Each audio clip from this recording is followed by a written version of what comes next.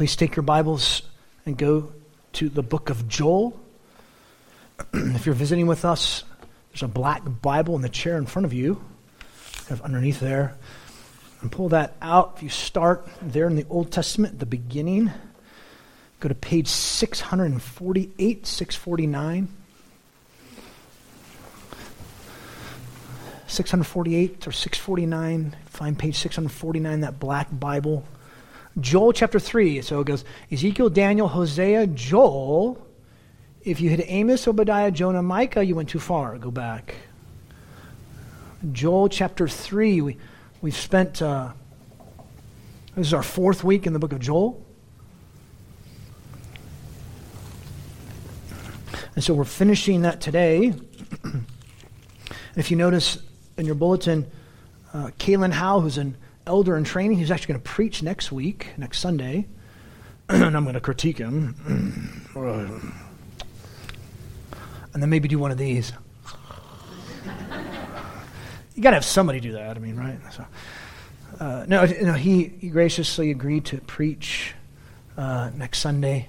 He's going to preach Psalm 63.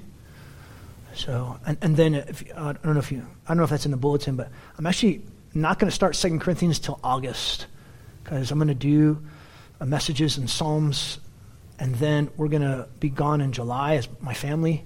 And then August, when we get back, that's when we'll start 2 Corinthians. Because I want a long period of time. I don't want to start 2 Corinthians and have to stop. I don't want to do that. So I'll do 3 or 4 messages in Psalms, preparing myself for 2 Corinthians. We'll be gone in July, and then August we'll start in 2 Corinthians. So just kind of what's going on, what the preaching schedule is. But today, Joel 3. This is exciting. This is like the crescendo, man. This is cool. This is a great chapter. A great way, especially to Memorial Day's tomorrow. Notice how Joel says, "For behold," chapter 3, verse 1, "in those days and at that time, when I restore the fortunes of Judah and Jerusalem, I will gather all the nations and bring them down to the valley of Jehoshaphat, and I will enter into judgment with them there on behalf of my people and my inheritance Israel, whom they have scattered among the nations, and they have divided up my land. They have also cast lots for my people, traded a boy for a harlot, and sold a girl for wine that they may drink. Even more, what are you to me, O Tyre, Sidon, and all the regions of Philistia? Are you rendering me a recompense? If you do recompense me swiftly and speedily, I will return your recompense on your head. That you've taken my silver, my gold, brought my precious things to your temples, and sold the sons of Judah and Jerusalem to the Greeks in order to remove them from their territory. Look, I'm going to arouse them from the place where you have sold them, and return your recompense on your head. Also, I will sell your sons and your daughters into the hand of the sons of Judah, and they will sell them to the Sabeans, to a distant nation, for Yahweh has spoken. Verse 9, proclaim this among the nations. Prepare a war. Rouse the mighty men. Let all the soldiers draw near. Let them come up. Beat your plowshares into swords and your pruning hooks into spears. Let the weak say, I am a mighty man. Hasten and come, all you surrounding nations, and gather yourselves there. Bring down, O Yahweh, your mighty ones. Let the nations be aroused and come up to the valley of Jehoshaphat, for there I will sit to judge all the surrounding nations. Put in the sickle, for the harvest is ripe. Come, tread, for the winepress is full. The vats overflow, for their wickedness is great. Multitudes in the valley of decision. For the day of Yahweh is near in the valley of decision.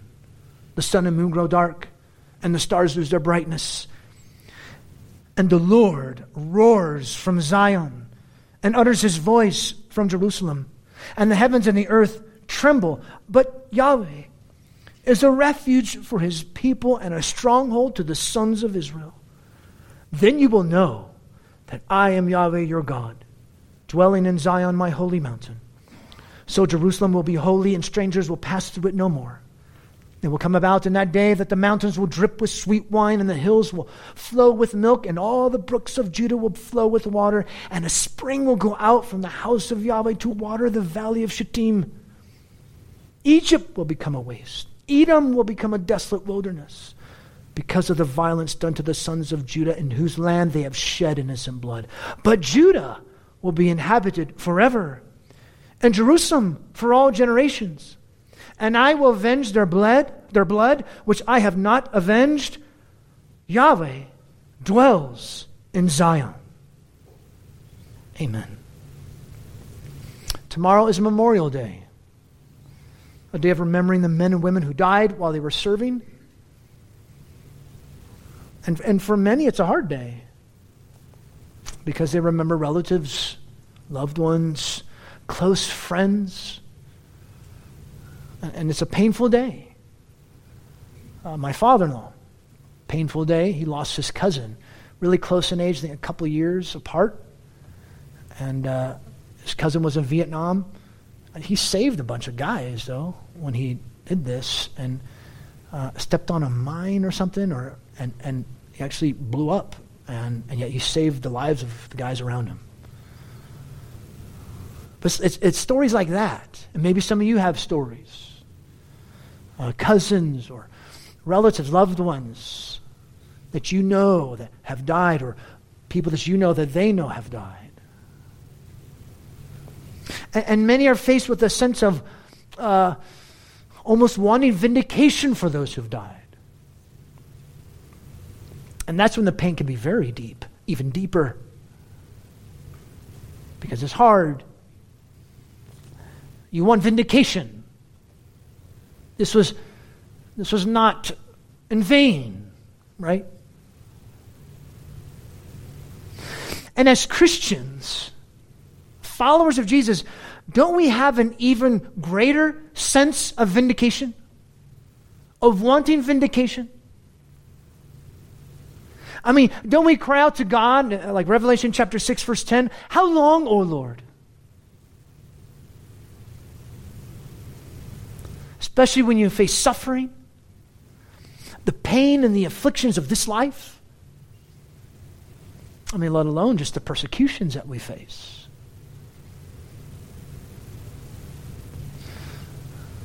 God sees, God hears, God cares, God knows, and God will act. You know, we've titled the book of Joel, "Take God Seriously, He Judges and Saves." I kind of put a little twist on that for chapter 3.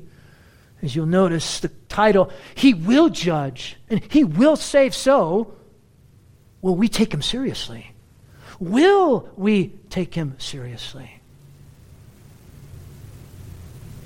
He will judge. He will save. At the end of the day, when it's all said and done, at the end of time, God will vindicate Himself, and He'll vindicate His people. Here's a question for you. Questions. Will we trust God? Will we remain faithful? Will you, O Christian, pursue godliness because of the bright future laid before us? Like Peter says. Because of the fact that one day God will win. And so will you. God will win, and so will you. Yahweh God promises through Joel to regather His people, restore and bless His land, judge the nations from Zion, and forever be present with His people who will never face hardships or trials again. People like to study prophecy because they think it's about getting information. Trying to figure out what's going to happen in the future. Friends, that's a minor point. Because what this does is this is a shepherding passage. Because when you are at the end of your rope and you're thinking, "God, why do we even let this happen?" You read Joel 3 and you go, "Oh, whew, good. It's all going to turn out good in the end. God's going to win." And so am I. I'm going to take you seriously. I'm going to follow you. We're going to see how Judah and Jerusalem, they're delivered, they're restored, they're avenged, but the nations will be gathered for judgment. Yahweh will avenge himself and his people, because all are guilty of crimes against his people. So Yahweh will attack the enemies of his people, vindicating them and fighting for their protection. Deliverance and blessing of his people goes together with the judgment and destruction of the nations. That's what we see. Because as he's bringing judgment, as he's bringing about this sentence, this execution, so to speak, as we read, for those who don't know God and do not obey the gospel of our Lord Jesus Christ, he blesses, he restores, he delivers his people. God is on our side. Because God's very character of justice demands this. It demands that the injustice of individuals and nations be avenged, and that vengeance belongs to the Lord, not to us. Not to North Korea. Not to the United States. God will fight for us. God will fight for his people. God will fight for himself.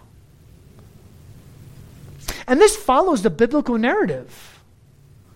Or I should say the biblical meta-narrative. So to speak, the story of the Bible.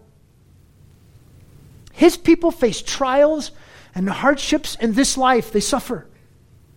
But in the end, God vindicates himself and his people, just like he did with the Son of God. Jesus came and he suffered, he died, he was humbled, yet he was exalted, right? And when you put your trust in Jesus Christ, you're saved. But we will face things just like the Son of God did. We will face suffering, but yet Jesus promises, and God promises here in Joel chapter 3, that we will be vindicated. We will be delivered. That's the meta-narrative of the Bible. You see that Abraham and Joseph with David, with Jeremiah, with Jesus, with Paul. It's all throughout.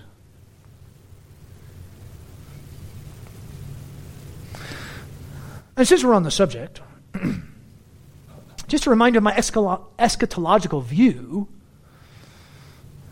if you're interested in that. I do believe Israel has a future. So I'm not an all-millennialist. No millennium. I believe it's in the millennial kingdom. So I believe Jesus will come back, and then there'll be a millennial kingdom, pre-millennial. That's what that means. And yet, because God has brought the two together, Jew and Gentile, together in Christ, it will not just be for Israel nationally. It'll be for the church in total, because I believe there's one people of God, not two. But we do know as a fact, when Jesus returns, he will bring his just judgment on all people. In his justice, the justice of Jesus, he will judge the nations that have mistreated his people, but will deliver those whom he loves, no matter the ethnicity. No matter if you're Hispanic or Palestinian, Israeli or Moroccan, black or white, brown, whichever, it doesn't matter. You trust Christ Jesus, you're in. You're a part of it, and we're one. I really have 2 points, or I should say Joel does. Judgment in the valley, happiness on the mountain. Those are 2 points. Judgment in the valley, happiness on the mountain. First point, judgment in the valley. Point number 1, verses 1 through 16. In those days, he begins, and at that time, which is the last days, the last of the last days, the final fulfillment, when I restore the fortunes of Judah and Jerusalem. Now, quite honestly, friends, we could see this when Yahweh restores the national fortunes of Israel. It could be just before the second coming of Jesus, Revelation chapter 19, verse 15 through 21, or some even think it happens just after the millennial kingdom. It's hard to determine this. And maybe Joel's just seeing the whole picture, just everything together, and not till later do we see it split up into different parts. But one thing we do know, God always wins. He will judge and save. This is God's final vindication of himself and his people. Notice verse 2, I will gather all the nations and bring them down to the valley of Jehoshaphat. Restoring Israel's fortunes entails summoning the world for a final battle. It will be a final worldwide judgment upon all nations, but a huge vindication for his people. And the phrase Jehoshaphat means Yahweh judges. Judgment in the valley. In the valley of Yahweh judges. That's what Jehoshaphat means. The location of this valley is unknown. Nobody knows where it's at. And it's not so much when and where, it's more about who and why. Who? God and his people. Why? Because of what the nations have done. Notice, he says, the next part of verse 2, I went into judgment with them there on behalf of my people, my inheritance, Israel, whom they have scattered among the nations, exiled, deported. Nations like Assyria, Babylon, Rome. This is repeated down through history. The nations pointed out depict all those who have gone against Israel all the way down through the ages. But it also depicts those who have come against all of God's elect, God's people. Scattered among the nations, notice the next part, end of verse 2, they divided up my land. The land is in connection to his people. You divide up my people, you're dividing my land. And then notice he says in verse 3, they've cast lots for my people, traded a boy for a harlot. They sold them into slavery. They traded God's people for momentary sensual gratification, a boy for a harlot, a girl for wine. I mean, that's even happening today. Just in general. Human trafficking, sex trafficking, that's happening with just people in general. Let alone just God's people. What injustice. But I want to point something out to you. This is still underneath the point, judgment in the valley. I want to point something out to you. What's motivating God to do this? What's God's motivation? Look at verse 2 right in the middle. On behalf of my people, my inheritance. The end of verse 2, my land. Notice verse 16, Yahweh is a refuge for his people. Verse 17, you'll know that I am Yahweh, your God. He prosecutes on behalf of his people. God zealously pursues judgment because he is zealous for us, his people. This is personal, friends. This is God not having a hissy fit. God is not having a temper tantrum. No, he really loves you as one of his own. He does. This is what's motivating him. Okay? At least one motivation. Notice what happens in verses 4 through 8. He points out in the prophecy Tyre, Sidon, and Philistia. These are nations around Israel that would harass them. Egypt and Edom was another one that included in the list later. Nations that have harassed Israel down through the ages. Notice he says, are you rendering me a recompense? There in verse 4. If you do recompense me swiftly and speedily, I'll return your recompense on your head. They attempted to impoverish Yahweh by raiding and harassing his people. This was unjustifiable. Another way that God's asking this question is like this. Do you think mistreating my people this way will get back at me for past victories they've had over you? And the answer is no. No way.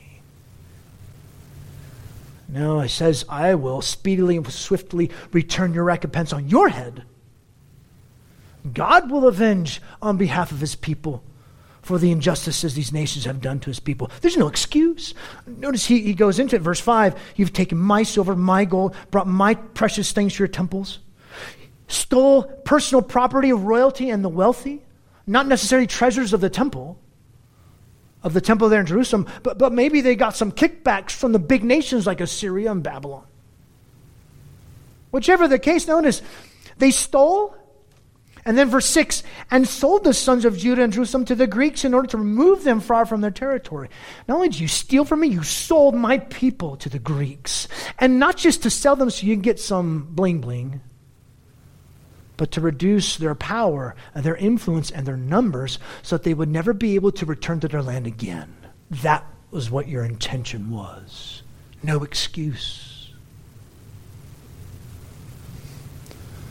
Because as the saying goes, what goes around comes around. Verse 7, look, I'm going to rouse them from the place where you have sold them and return your recompense on your head. I will sell your sons and your daughters into the hands of the sons of Judah, and they will sell them to the Sabeans to a distant land. The reversal of the fortunes and what they did to Judah, Judah would now do to them. And notice the end of verse 8, the certainty that this is going to happen, for Yahweh has spoken. You see that? Friends, make no mistake about it. Make no mistake, anyone who comes against us as God's people will face major retribution from the Lord.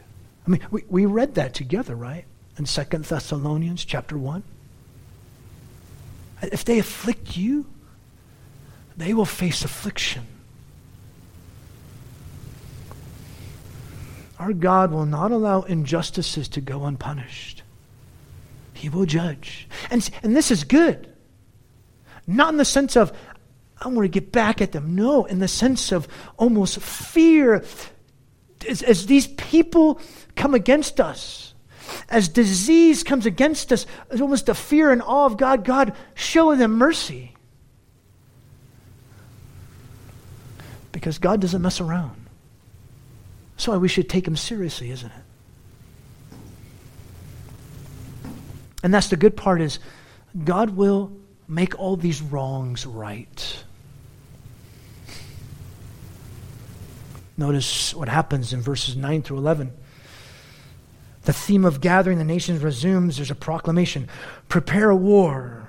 Rouse the mighty men. Let all the nations, they're going to be compelled to fight, but they'll lose.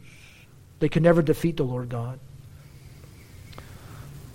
Notice farmers and those who are weak are called to come out and do battle. Verse 10, beat your plowshares into swords, your pruning hooks into spears. Let the weak say, I am a mighty man. Every available instrument turned into a weapon. Every available individual, even the weak, turned into a warrior. Notice verse 11, hasten, come, all you surrounding nations. Gather yourselves there. Hasten to come to do battle with Yahweh. Their final hurrah. Again, notice, it's like you see this, you kind of go, wow, it kind of looks like Revelation chapter 19. Oh, wow, well, wait, it kind of looks like something after the millennial kingdom. It's hard to tell. But what we do see is they will eagerly come to fight against Yahweh and his people. He summons them to a holy war that will lead to their own defeat. And you see this at the end of verse 11? Bring down, O Yahweh, your mighty ones. You see that? What's God doing here? Yahweh called together his angelic servants who were responsible to assemble the nations, but also be the ones to carry out his execution. He's calling them down. It's like a farmer who commands his servants to reap the harvest. So God commands his angels to come. And notice what it says in verse 12, let the nations be aroused and come to the valley of Jehoshaphat of their own will, and yet compelled in obedience to God's providential sovereign control. All the nations will assemble in the valley of Yahweh Judges, where he will sit. The judgment begins, the sentence commences, the execution proceeds. And notice the three metaphors used. Verse 13, put in the sickle, for the harvest is ripe. This is the harvest time of grain. You have a sickle, it's cutting down the grain. She's going to cut down the warriors. It's going to cut down the armies. Second metaphor, middle of verse 13. come tread, for the winepress is full. The winepress, you're smashing down the grapes to make the wine. So it illustrates the major bloodshed that's happening. Third metaphor, the end of verse 13, the vats overflow, for their wickedness is great. The vats symbolize olive harvest that overflows. Their wickedness abounds. And yet, notice he says, Joel sees the masses gathered. He's dumbfounded. Verse 14, multitudes in the valley of decision. The valley of Yahweh judges. He will come. He will judge. It will happen. There is no escape. Do you see this? Because he says, verse 14, for the day of the Lord is near in the valley of Yahweh judges. The valley of decision. The valley of Jehoshaphat. He will come. He will judge. It will happen. There's no escape. So that's why the question is he on your side? The question is not, are you on his side? The question is he on your side? Notice the final day of this judgment of the unrighteous, the final deliverance of the righteous affects the entire cosmos. Verse 15, the sun and moon grow dark, the stars lose their brightness. The entire universe is convulsing. And then notice verse 16. Yahweh roars from Zion. Our God is a lion. As the song goes, every knee will bow before the lion. Nations had roared against Yahweh and his people. Now, notice, Yahweh roars in judgment, thundering against them like a lion tearing into his prey. He roars and they all tremble.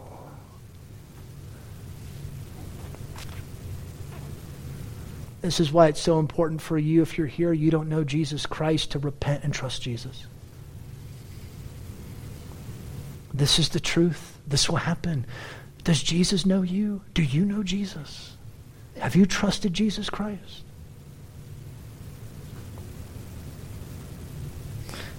And yet there's a turn of events at this point. Because here in verse 16, we move from judgment in the valley to happiness on the mountain. For the nations, his roar creates great panic and fear. Like it says in Revelation chapter 6, may the rocks fall on us.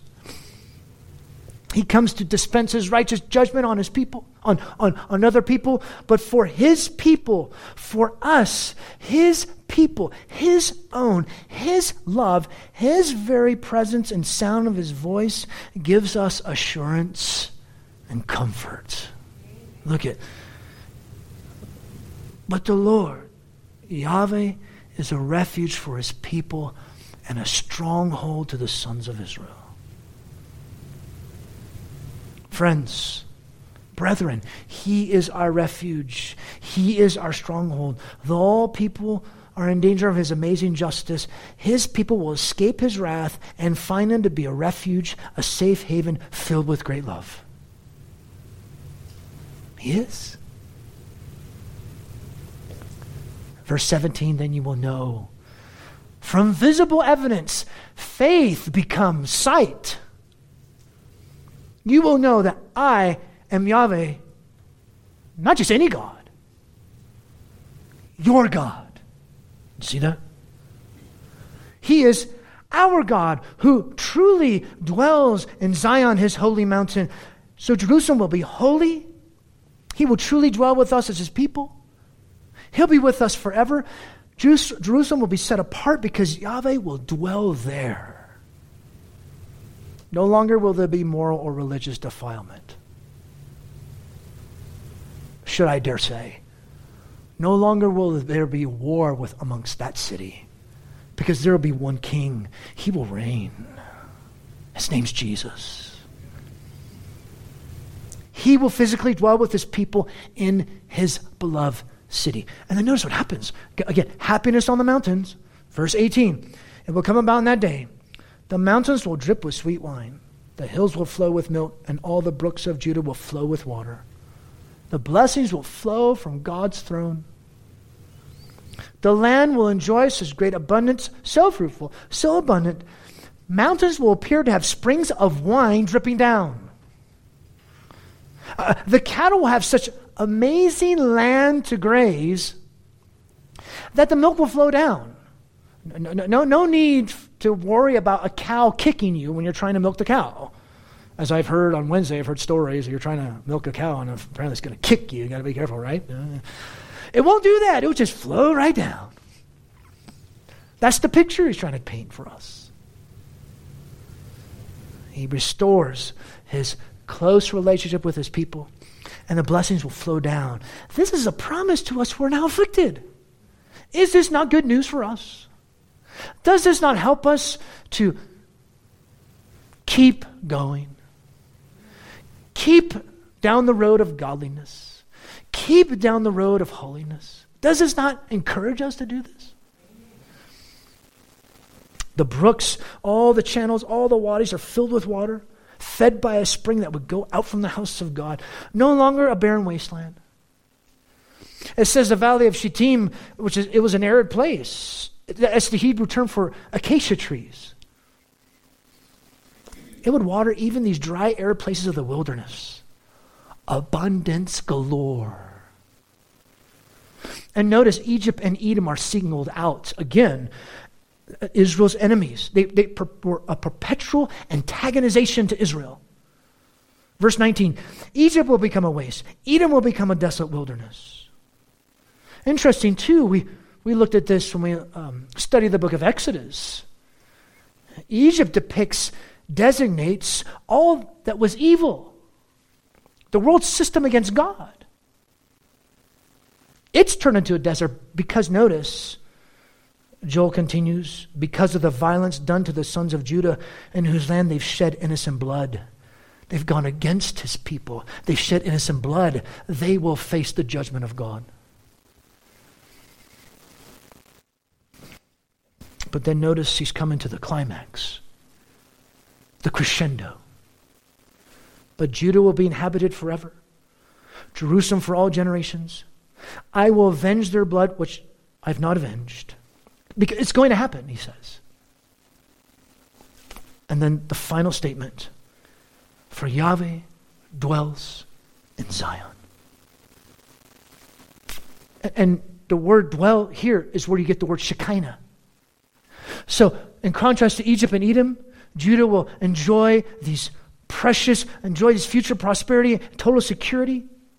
No fear of foreign invasion, no fear of exile ever again. Inhabited forever for all generations. God will avenge us as his own. Yes, he will avenge us. God is on our side. He's with us. He'll be close to us. So much so, it'll be Yahweh's dwelling glory that will once again take up residence with his people. Yahweh dwells in Zion.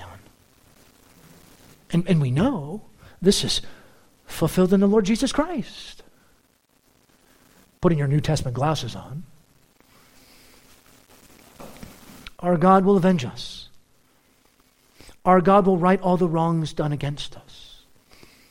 Our God will dwell with us. God always wins. And we win with him in the end. Nothing can stop our mighty God. Nothing. And this is good as we read something like this and study a prophetic book like this. It helps because we face real, tangible questions of life.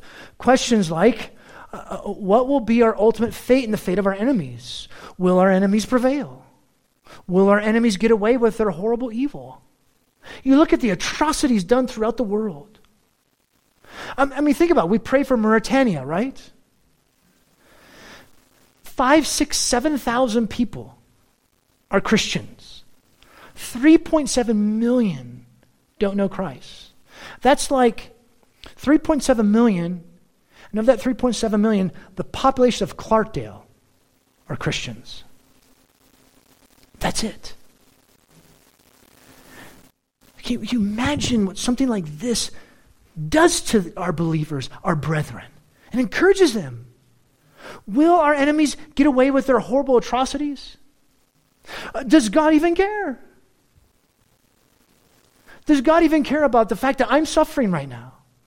Of this disease, cancer, persecution?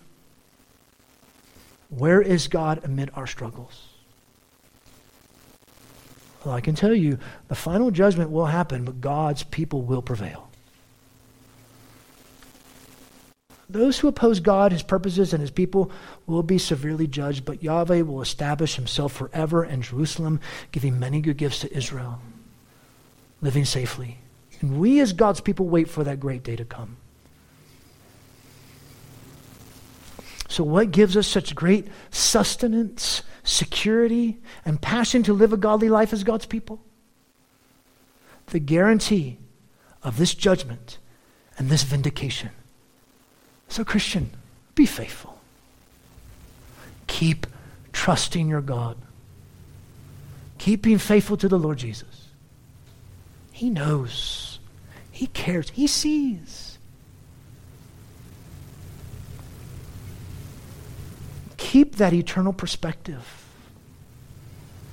This is why I said at the beginning of the message, these end times prophetic, apocalyptic type books, they're not merely sent to give us info for those who are curious. It goes beyond that. It brings, these books, these passages bring pastoral, relational assurance and confidence in the midst of trials, tribulation, afflictions, disease, sickness, and persecution. It helps us to keep an eternal perspective because God has the final solution. He will avenge himself and his people. So will we trust God? Will we remain faithful? Will you, O Christian, pursue godliness because of the bright future laid before you?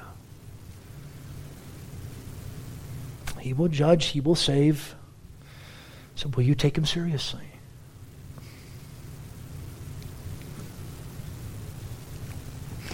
This week driving, I don't know, remember where, I heard a song and reminded me of our passage. The lyrics go like this. Our God is a lion, the Lion of Judah. He's roaring with power and fighting our battles. Every knee will bow before him. Our God is the Lamb that was slain for the sins of the world. His blood breaks the chains. Every knee will bow before the Lion and the Lamb.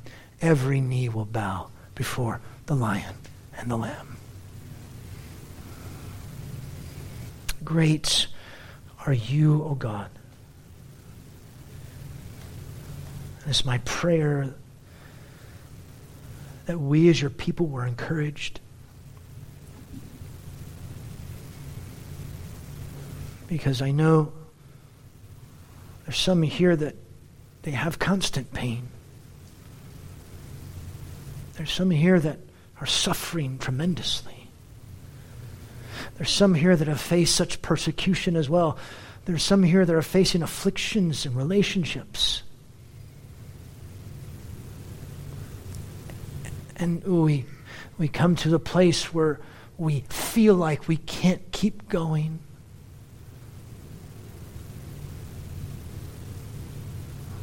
Remind us.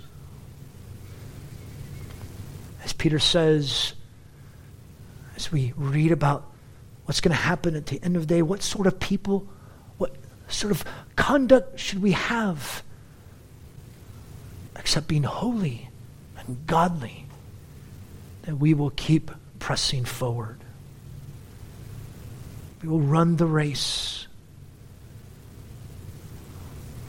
with your power uplifting us, with your grace sustaining us.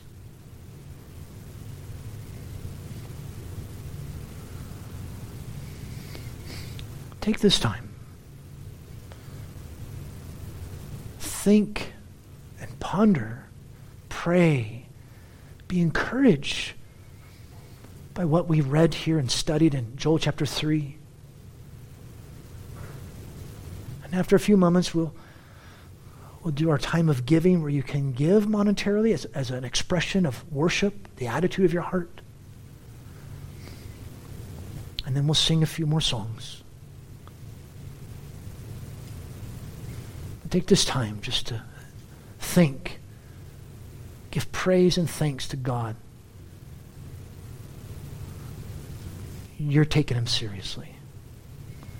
And you say to God, God, I'm going to take you seriously. Help me today.